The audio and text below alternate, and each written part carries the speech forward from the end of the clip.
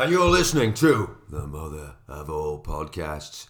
And here we have Mr. Crean back from his jaunt at Manchester. Big question marks over... What are you laughing at? Big question marks over his performance. And this is the mother of all podcasts. And we won't be shedding any sympathy for that particular run. Or will we? Let's get straight to it. You know what? I want to know, John Joe. Did you actually watch it, or is it just the results? Well, and did someone else give you the results as well? Why on earth would I want to sit there and watch people run? You know, I mean, you know that is almost as bad as the football. I mean, why people watch that sport is another big question mark I've got in my life. But no, the answer is an honest no. I did not watch the marathon. I was painting the fence. Watching paint dry instead. More interesting, was it? But no, I did look at the result. And I also gained information from yourself on the performance. And I scrutinised the result actually for the first time ever because I was interested. I wished for you to do well. So I looked at the 10K, the half stage, and where you were. I looked at the result. I compared you with the winner, Johnny Mellor from the Liverpool Harriers. I compared that, and the data was very interesting to me. And then, of course, I got your response from the race, which I thought was very interesting. And then I heard lots of other athletes talk about it. And lots of raised eyebrows. But before we go there, a big shout out to two men I'm currently working with. They are listening to the show in the bin wagon.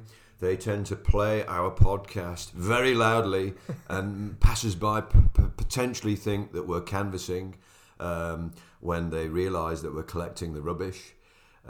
We are not canvassing for votes. In this town, you'd be wasting your time anyway, wouldn't you? I mean, the elections are upon us, aren't they? Yes, two cheeks on the same backside. Which one are you going to vote for, I wonder? So a big shout out to Josh Stanford and Baz Hilton. Interestingly, they're getting out there. Could even give James a shout out as well, but he's not listening, so I'd rather not. But Josh and Baz, they're getting up at 4 o'clock in the morning to go to the gym, to eat their spinach and lift their weights before they get to work. Of course, then I'm carrying them then all day, but that's another story. But that takes a lot of commitment, effort to do that, and I've got respect for people who train and make efforts to exercise. And what do you think about that? Getting up at 4 a.m. To do some weights in a 24-hour gym before getting to work to do a physical job? You respect that? Yeah, I respect it. I mean, it obviously depends. Obviously, what you're doing afterwards. Could you fit it in after work or not? If you got a family and stuff, probably not and things. So I suppose that's the time you take it to yourself. You're getting up anyway to go to work. Get up a bit earlier and get your workout in. Makes sense, to be fair. So there we go. Yeah, that's nice to recognise some of our listeners. And we're still very big in India. And that's often bemused me, but I like to tell people that we are very big in India. Yeah. I haven't checked the stats lately, so we might not be anymore. We might not be big in India anymore. Well, that would give me some restless nights. You've been speaking on a podcast this week. I must say, I couldn't believe you'd gone on a show without me, but, never mind. It's called The Inside of the Sweater, what's it called? Podcast. Inside Jogging Podcast. Inside Jogging.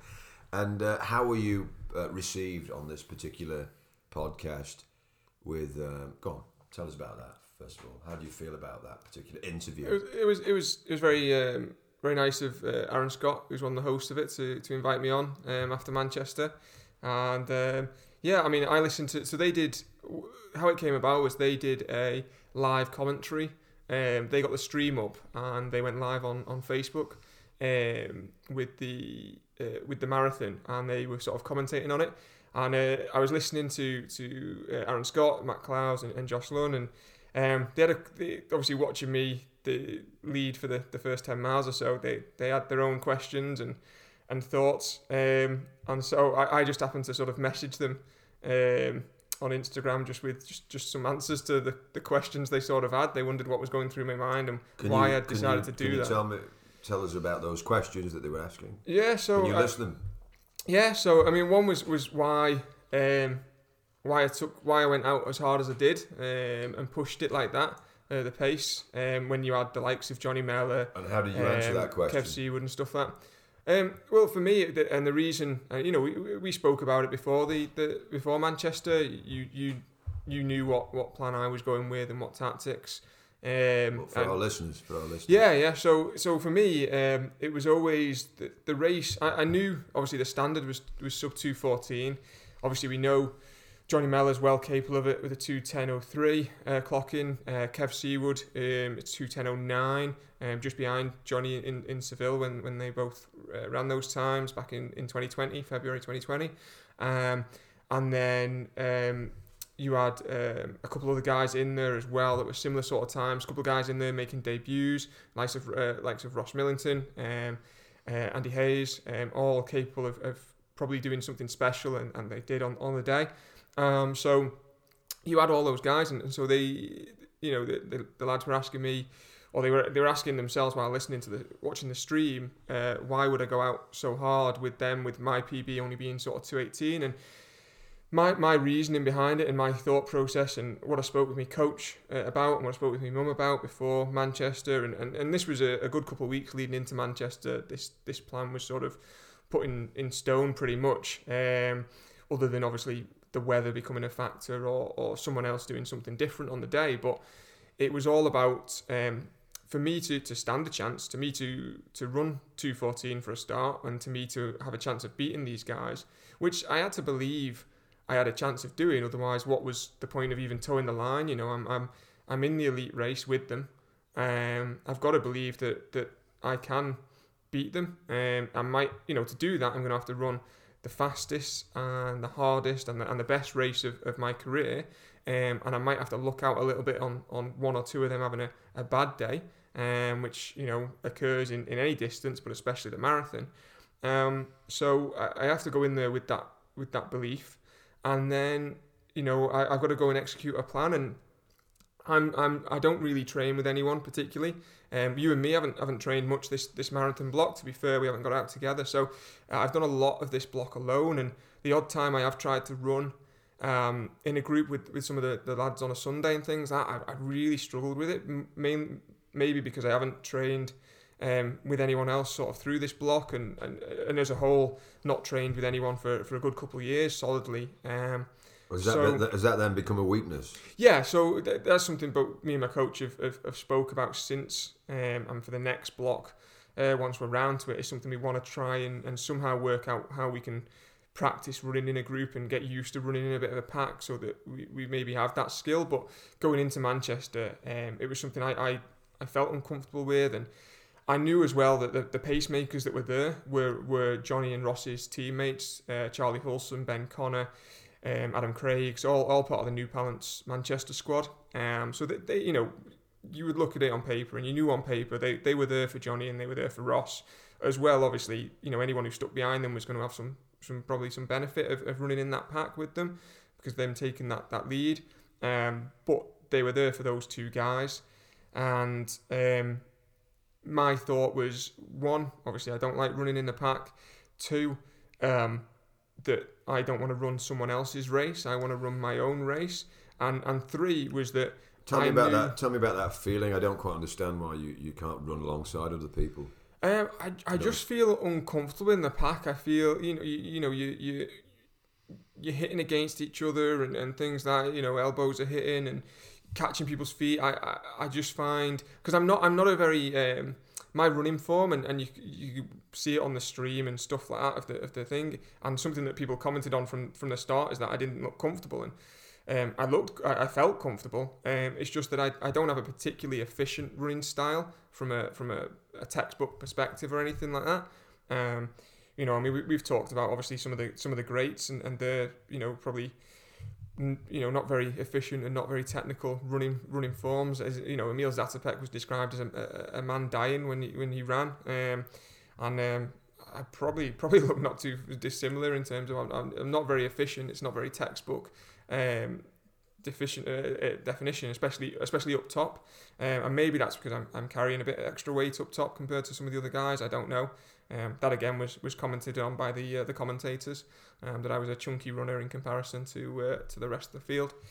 But yeah, the third one for me was also that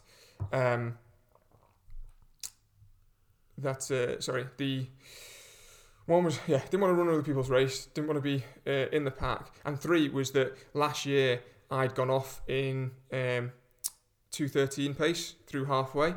So I perceived and took a guess that the group, knowing that they needed sub 2:14, would probably be running just under 2:14 pace through halfway.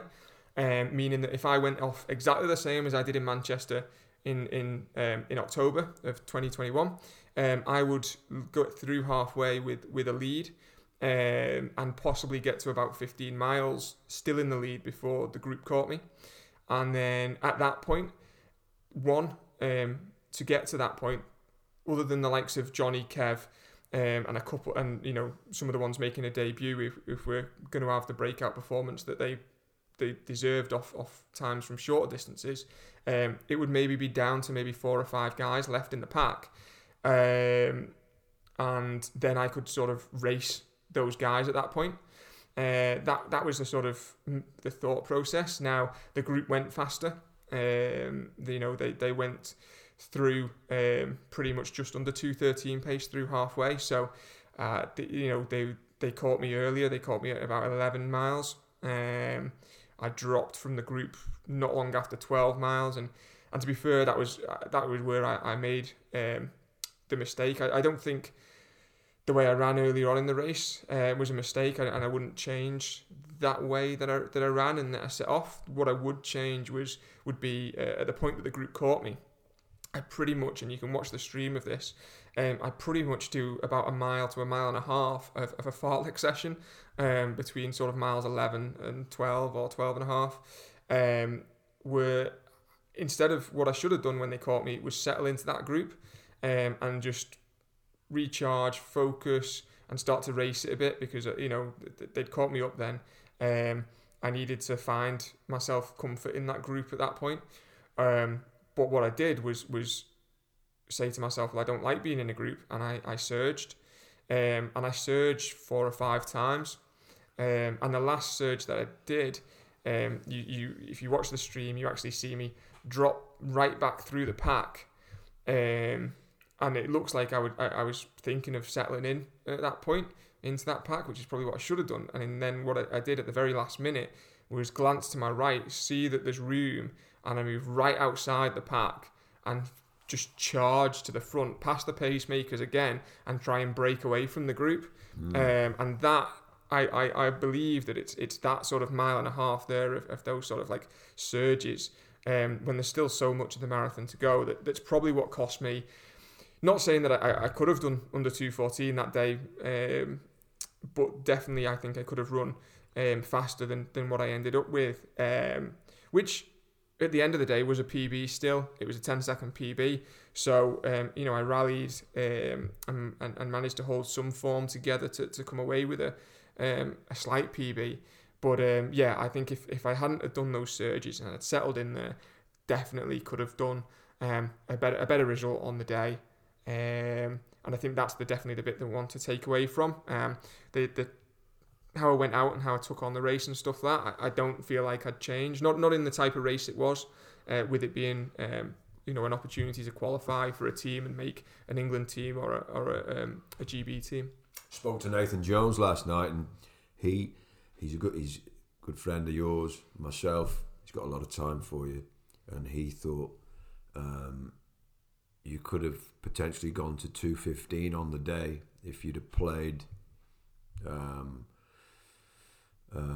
suppose better cards. You dealt better cards, or you didn't do those surges you just talked about. Yeah. And the shame for him, he was saying, is that you put all this hard work into such a thing. Well, he believes that you could have got 2:15. Yeah. I said to you another minute off it, but maybe 2:15. I don't know. Only you will perhaps know that. Yeah. The halfway stage and all the surges and running just beyond your limit at this moment, maybe what you could have done. But to do all that hard work and then kind of to piss it up the wall, it's just not good enough. It really isn't. And then I think the mistake is to say, I've got a PB, because for me, I've said this to you the other night, if we're very honest, and I think we need to be going forward, 10 seconds in when you look back at the result, was it October the last year? October, yeah. So you're going back, you've put a lot of hard work in since then, and when you got that result, you were on your own. You're on your own. But this time you had 17 athletes ahead of you to chase down, and 10 seconds to me, that doesn't say to me that was a success story. Yes, we're going to learn from it, all these errors and mistakes, but I wouldn't call it a PB or a success. It is a PB, but when Nathan Jones is coming out with, well, I think he could have got 2:15 on the day. Yeah, that's 3 minutes, and then you say, yeah, that's a success. I think that's a success, and that's what you're capable of. Yeah, but yeah. I mean, I've said, on social media and on when people have spoken to me that I'm happy with the run, and I'm happy enough with the run. I think that's what I've said. I'm happy enough to take a PB to, I know where the mistakes were with those surges. That 100% is where I feel that the mistakes were. I think the pace, for the rest of it, I think I'm quite happy with. Maybe because that first mile was okay. It was very, very quick, but it is also a downhill mile. So that you've got to counter that into it, to be fair. But you were still leading after 10 miles. I was still leading after 10 miles, yeah. But there's a long, long way to go. Yeah, there is. And some, not just mistakes, this was, according to the voices that I've heard, it's more along the lines of lunacy, not a mistake. All these surges are not mistakes. No, it's crazy. Yeah, the surges. Yeah, the surges when the group caught me were suicidal. Suicidal. They were mad, and that's where you start to. So think, how do you walk away and say that was great? I'm really happy with that PB. Because even with them, I managed to. Well, I'm not saying I'm really happy with that PB, okay. But what I'm saying is that I'm happy that I managed to claw a PB in there, considering those surges in there. I'm happy with the way the start of the race went and the way I ran that. And as I say, I wouldn't change that. You put me on the start line again tomorrow. And I'd run the same 10 miles the same way. What I would do is when the group catches me at 11 is I wouldn't surge. I'd settle in and try and hold. You'd allow them to eventually move away from you, potentially, but if I settled in, maybe they wouldn't move away from me. Maybe I'd manage to hold, and then obviously in the later stages around 30, you've got to accept that as well, haven't you? You've got to accept that, yeah. And, which is and again, there was another mistake that I made where once I did let them start to break away, and it was a conscious decision when they did start to play. I mean, could I have held on to them after having done those surges or not? I don't know. But what I did was I did make a conscious decision that I need to. They've caught me now. They've gone past me. They're starting to pull away. I can rally and try and hold on, or I can settle back now and try and recover a little bit, reboot, and then go from the last 10k, the last 5k, which is what I'd said last time round in Manchester I wanted to do, and then never did. So this time I tried to do that. When we got to the last 10k, I tried to pick it up a little bit, and the last 5k again. And there were a couple miles over those last 10k or so where I did manage to get the pace back down towards what I'd been running in some of the earlier stages of it and things. What was that pace? So like the 5:05s, under 5:10. Very impressive after all those surges to be able to get back. There was still something there. It was. I was playing on a very fine line of blowing up all completely the hard work and blowing up. I suppose Nathan must have seen all that hard work, which could have been 2:15.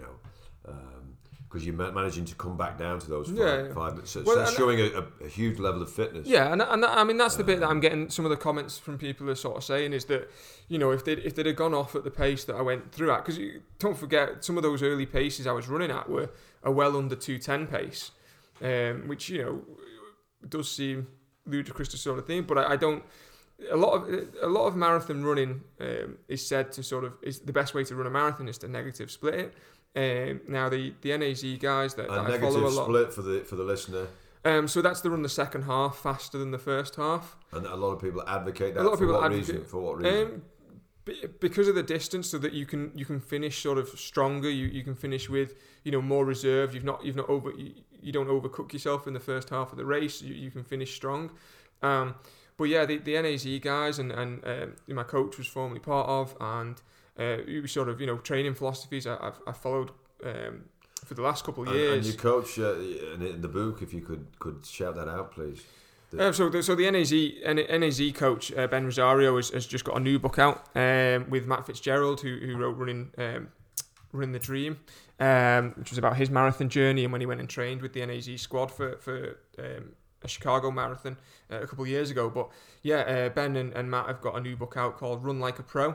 Have you read the book yet? I've not read it yet. I'm in the process of reading it. I've just been listening to them on an interview as well, actually, in a podcast, them talking about it. So it's quite an interesting read. But Ben's sort of philosophy and things that is that negative splits aren't necessarily how they like to run, because. And I agree with it. Well, how do they like to run? So tell us that first. They'd like to try. They'd like to sort of either even split or the first half faster with you trying your best to hold the second half. So what do you call that? A positive split or it would be a positive split. Is that what they call it? A positive. So they go for positive splits over negative splits. Yeah, and the reason being that, and I agree with it, and it's the way I like to run, is that if you're finishing strong. You finish there's a difference between finishing strong and finishing faster on the second half than the first half. Yeah. If you're finishing the second half faster, you run a PB.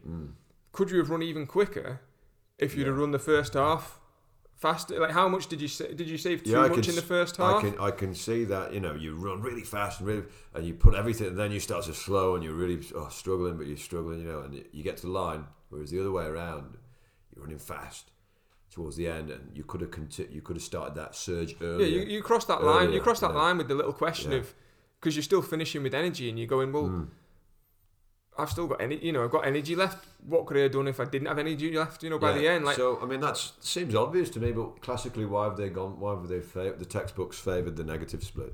I think just because it's the majority of the time for most people has the better result.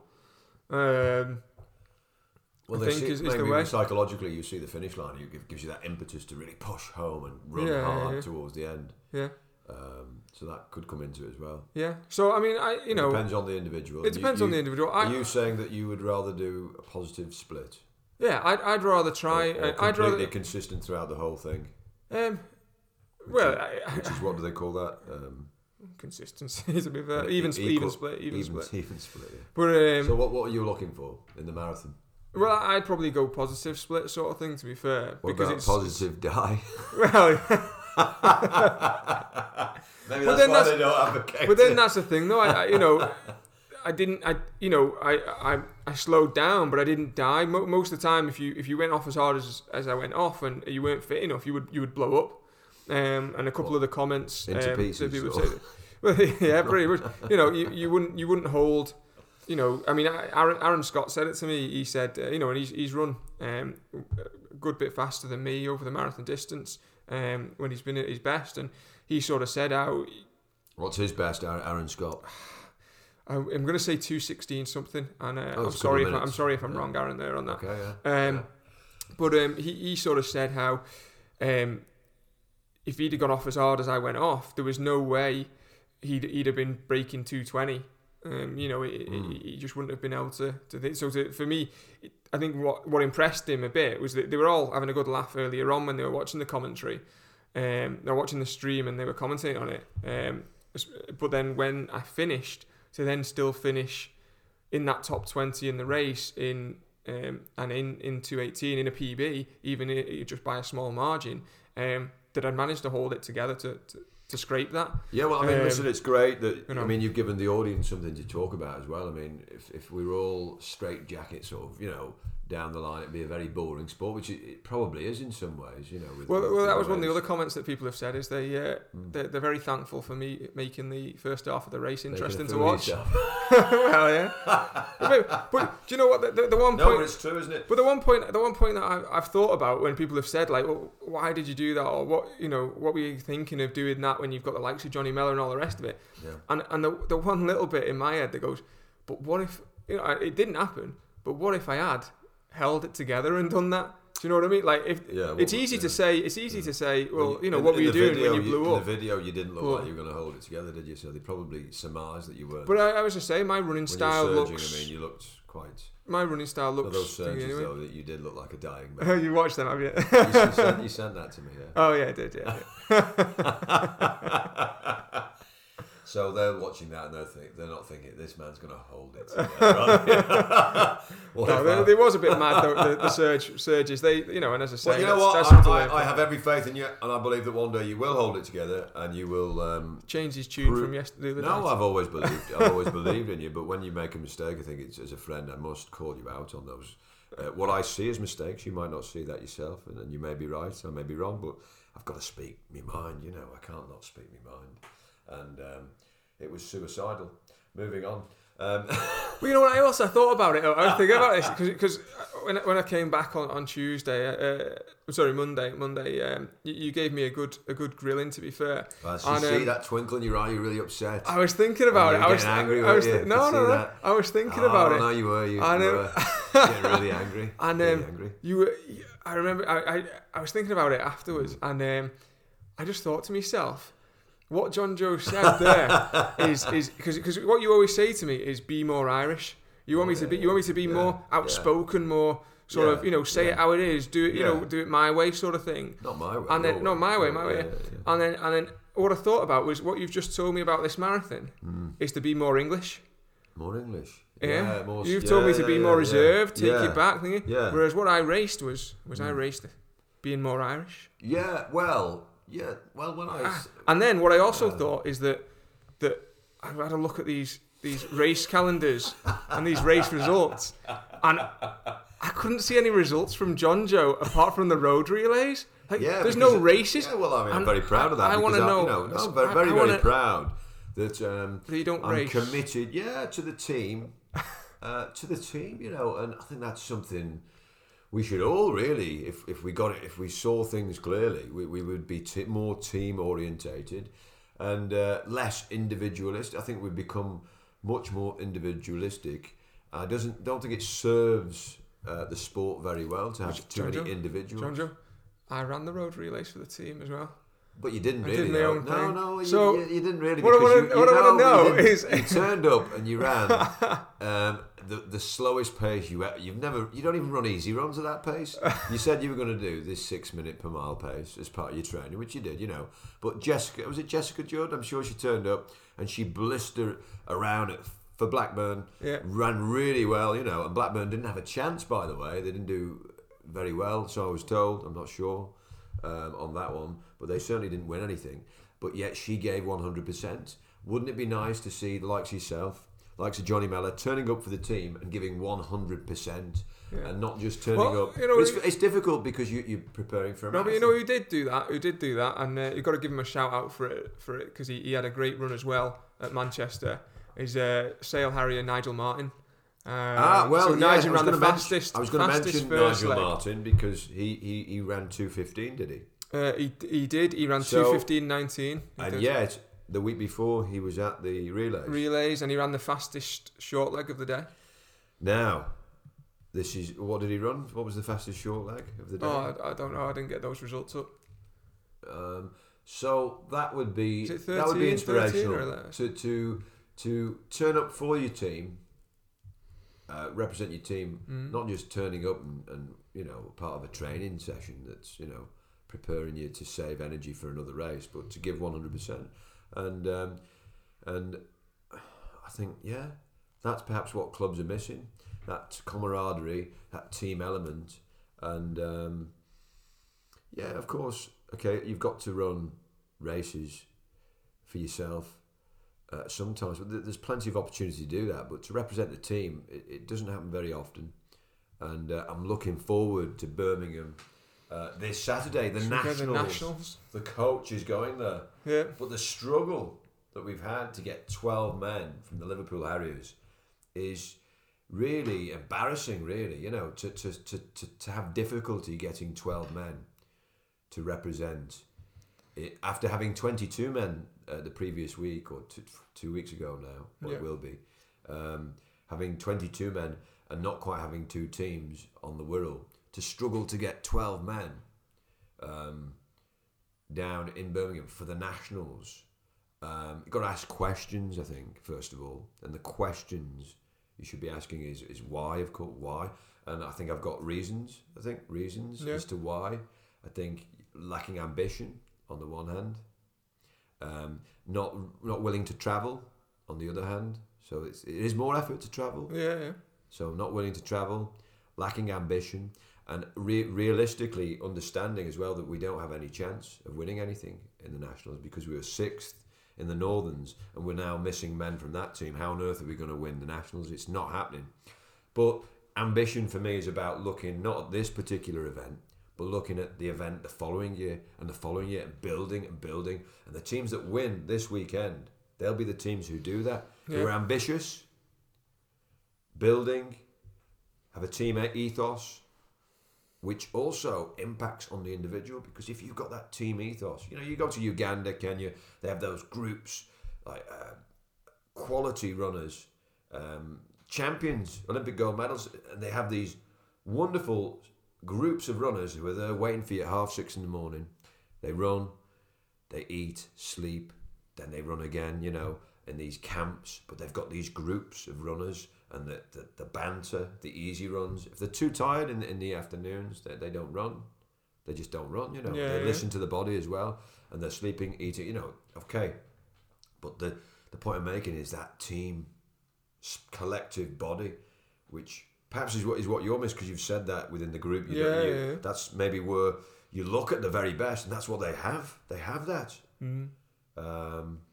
So looking forward to Birmingham this Saturday, but also thinking to myself, well, where's this going in the future? We've got some guys there who are ambitious, so hopefully they will work this with some of the older guys to see to it that we don't just pull lots of guys from different ships for battle, but we create something from grassroots, collectively stays together for the long term, year in, year out. Not just a glorified bunch of prima donnas one year and then nothing the next, but to bring them in from the grassroots and for them to have that real pride about them to want to do it.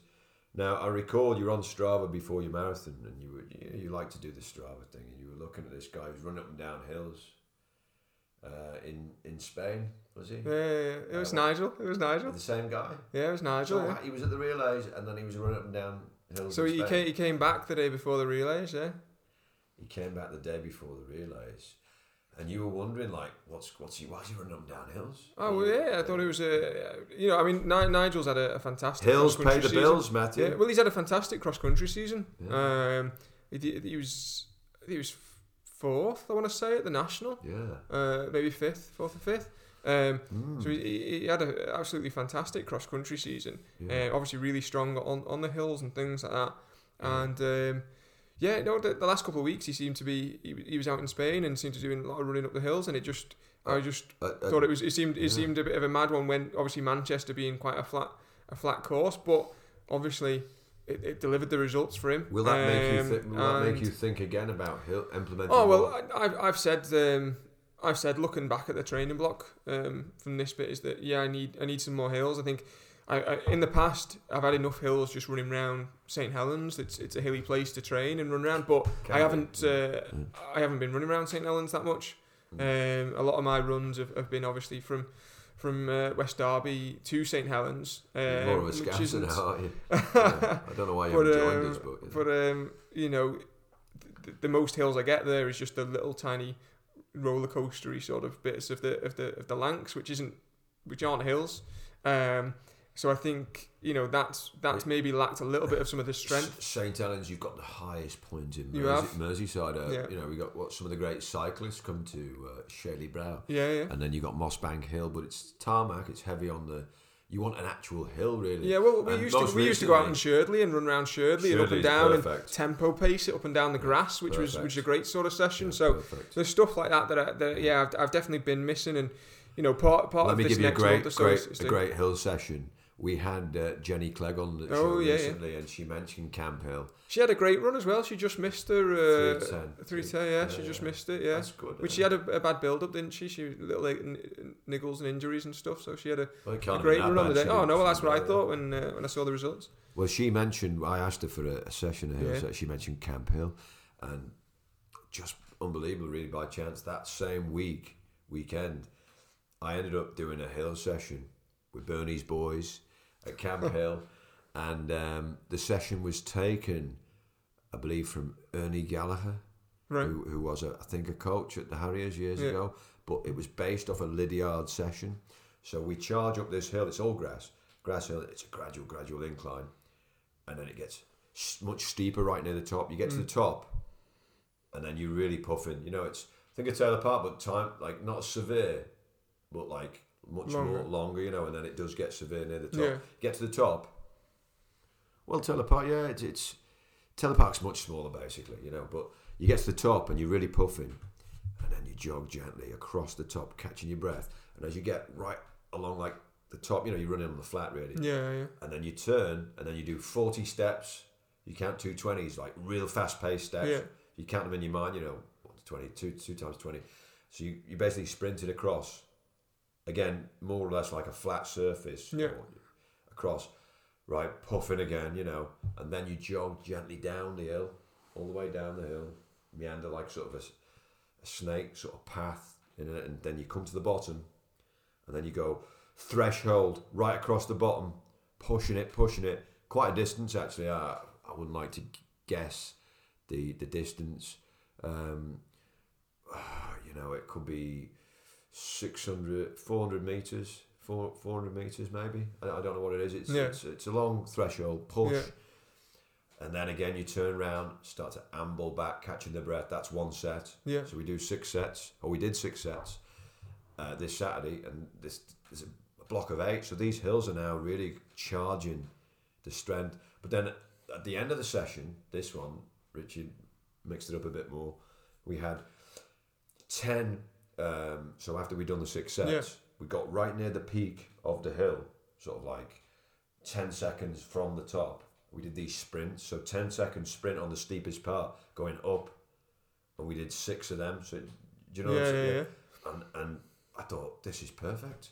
I wasn't thinking, oh no. I was like, yeah, I'm really killed there, but I know this is going to make me stronger. Yeah. And I've got a group around me who are willing to do it. If I was on my own, I think that would be very difficult for me. Yeah. Would you probably do it on your own, would you? But yeah, but then that's where like you say, that's where my weakness is a little bit maybe. And when it comes to the race day, is I don't have that practice of being in a group and running with a pack sort of thing. So I was thinking it's a pity that all the great runners in this area, and there's not many of them, great runners. Yeah. I wouldn't say. I'd say you're a great runner, but there's not many. Decent, let's use the word decent, because great something else, isn't it? Decent runners. I've often wondered why they don't all come together, because in Kenya, Uganda, they all just automatically come together like a family, and they work together and they all grow. But over here, I think we are much more individualistic. We think about number one, but to our detriment, we don't realise it's to our detriment. Down the line, we don't make as much progress. Whereas if we were all collectively the best or decent runners coming together, even from different clubs, training together, more so, then we'd be growing, internally growing, and but it's interesting because you mentioned training groups in Australia. I think they have a different way of working over there. America. Yeah. Instead of traditional clubs. Yeah.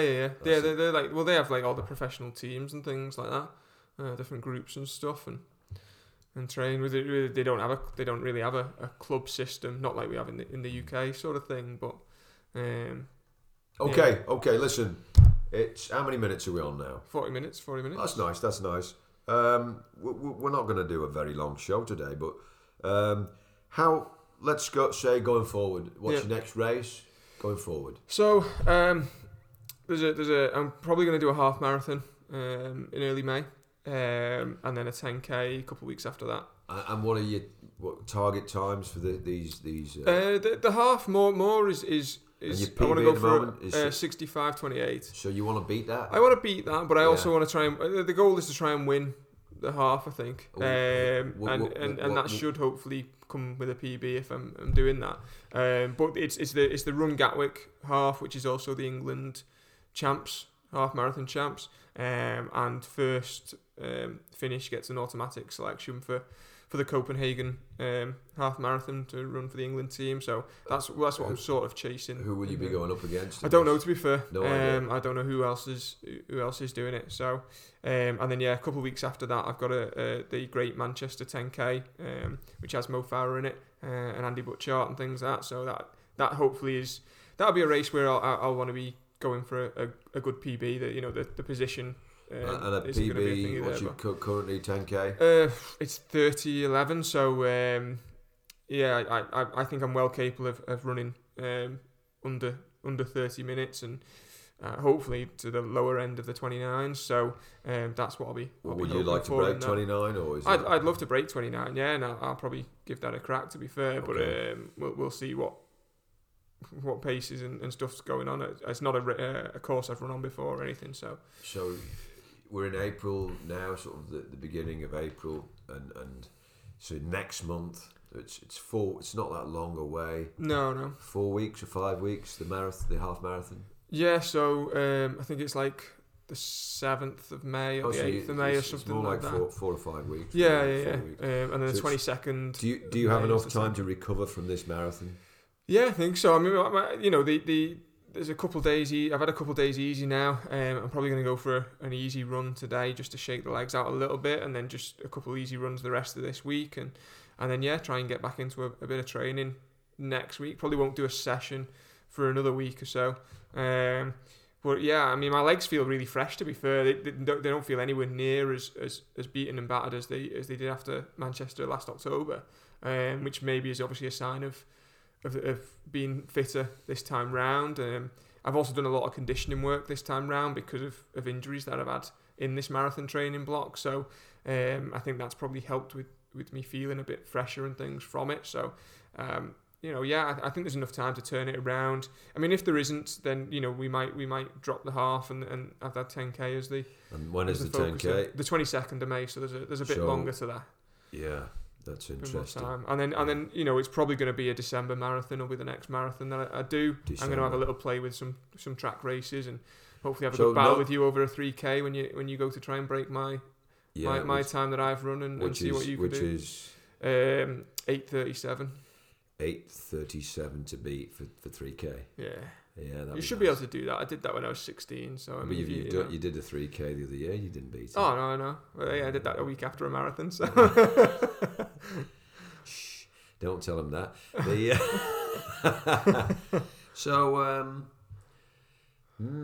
December, the next marathon. That's a bit of a shame because December's it could be snowing. Well, I'll be going abroad for it. Oh, somewhere nice.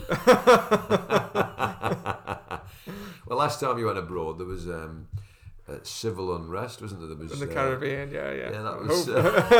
But no, I'm looking at likes of Valencia in December, which is known to be a quick course, or the California International Marathon as well. So you couldn't do a marathon in, let's say, 2 or 3 months' time. I could do, but I want to have a go at some of the track stuff. I want to try and get that speed in a little bit, take a break and do some speed stuff before I go back long. And then build again for the marathon. So basically, is that the basic idea? So now, having run the marathon, weather should be getting better. We had a good March. Yeah. April's not been so good, but you're going to be looking at going to the shorter stuff. Yeah, probably the 5Ks. I want to throw a couple 8s and 15s in there because those PBs are from when I was a kid still. So I'd like to break some of them as well. Like, and I think I'm strong enough to do that. Oh, And you're gonna go to 800 meters. yeah, I got to go down some of the okay, real short stuff and have a little play. Play about with that. Yeah. There'll be no medals for that really, but No, you'll be basically what the they'll just be they'll probably be physiology of the it is that you're getting the speed Yeah. in the legs. What is that? What you would say? yeah. And it's a nice mental to break then as well. You know. Bring mental break. Yeah, from the marathon work to do something a little different and things like that. Okay. And you know, and it'll be representing the team, the Northern League and stuff like that. It's where I'll probably get 8s and 15s in. I probably won't do them. Maybe a Trafford or something like that. But I'm planning on doing that myself. I know you are. So we get to race a little bit. I'm looking forward to it. It's like watching the Formula One shows, isn't it? Sort of thing where their rivals go up against each other. They're friends the rest of the time, and then you have to hit the track. And you'd be Ferrari, and I'd be like one of those I'd be like Mercedes or something. Low budget cars, you know, that doesn't get off the grid. Williams. Damon Hill's making a comeback. He was Williams. I think he won the world championship. But we won't talk much about Formula One. I mean, that's not a real sport, is it? I've really got into it recently. So. Only because you're about to pass your driving license. That's it, yeah. I thought that's how you learn to drive. You know, watch them. Oh no. But and the other one is what I did do on Sunday in Manchester was I ran underneath the qualifying standard for the European 50-kilometre championships, which is held in October. Oh. How do you find out about all these options that you've got? Because I would struggle knowing. Well, just look on the web. To be fair, that one came through an email with about Manchester when they were telling us what the times were for the Commonwealth and the Europeans. That this one was on there as well, and it surprised me. And I had a look at it, and it was 2:19, which obviously I've already run. So when you start running faster times, you get the offers, or do you still have to go and search for them? No, you still have to go and search for them and things. It's an odd sport in that regard, I think. It's very odd because say one man wasn't aware and he didn't go searching, he could be potentially faster, and I'm sure it's happening all the time. Than the other person who's unaware of this particular event that they could represent. I mean, I think if you're a standout performance, the likes of Johnny or something like that, people are coming searching for you. But if you're in that sort of, you got people doing that for you, then haven't you? Yeah. But as an individual like yourself, you've got to do all that. Yeah, you got to look research. And you're very good at that, but some people are not. Well, I've missed out on opportunities before when I haven't checked, and then suddenly I've seen something and gone, I could have put my name in the hat for that, and things. So I mean, even this one, the 50k, I thought. Just running the time. How many miles is 50k? So it's 31. Oh, it's not much more. No, it's 8k extra than a marathon. Yeah. It's an extra 8k. Oh, 8k, yeah. So which is something I feel like 42k. Yeah. Bang on. Yeah. And this is 50k. And when would that be? October. Oh, so that would be before your marathon in so December. It would change. It would change plans everything? A little bit. Not necessarily because it's right at the start of October. So, but to prepare and I think for the it, fitness would be. I'd be training for that. Yeah. So the shorter stuff would that some of that have to be? Yeah, I'd have to change. I'd have to change the summer plans a bit. Well, you still do the 800 meters. I still do some of that, but it probably would stop it maybe in August to train. Interesting. For that rather than do that through the summer. But I'll only hear about that. The team gets picked on I think it's the 18th of April, and this is to and they announce it on the 25th. Great Britain. In the European 50k championships. I'm going to say song contest then. European, yeah. That's interesting. Yeah, I wonder how many people have put the. Well, there was. I don't know. Looking at the Manchester, so the way it's picked, there's one automatic spot from Manchester. You have to be under 2:19 time with qualifying time for the marathon, and obviously you have to be interested in doing it. Now, typically, elite marathon runners wouldn't step up to a 50k. You marathon as far as you go. You then go shorter. So there's not many ahead of me that I think would do it. The only one ahead of me that I would think might do it as a possibility because he's done a 50k before and he's actually the British record holder for the 50k. Right, yeah. Is Dan Nash. Dan Nash. So and he had a fantastic run as well. He even had a toilet stop mid run, and annoyingly he had a toilet stop and missed the qualifying for the Commonwealth Games marathon for Wales by 3 seconds. What was his finishing time? 2:15:33. Oh well, 2:53. 34. Sorry, so Right, he missed it by 4 seconds. So him and Nigel Martin. It was Nigel Martin. Yeah. Were the same in the same minute anyway. 2:15. Yeah. Yeah. Interesting. So yeah, Dan was Nash is the seventh. British record holder. He's the British record holder for the 50k. And So he did this. What time would that be? I wonder. The It record was 2 hours and 49 minutes. for an extra 4 seconds, I think, something like that. for an extra how many mile? 8k, 5 mile. So for an extra 5 mile. Yeah.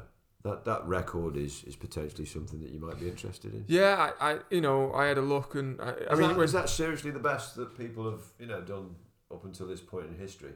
Yeah, that's the best British record. Yeah, Is that because we had the Ghost from I think it's a relatively new sort of distance, the 50k. To be fair, 50k as road, an ultra, road, yeah. It's a new sort of distance. Yeah, but I remember Dan when he ran that, he again qualified from running a marathon. His marathon best at the time was 2:18:51. He's obviously now gone a lot faster, and it's whether or not he wants to go and do that or not. They can send a team of 3.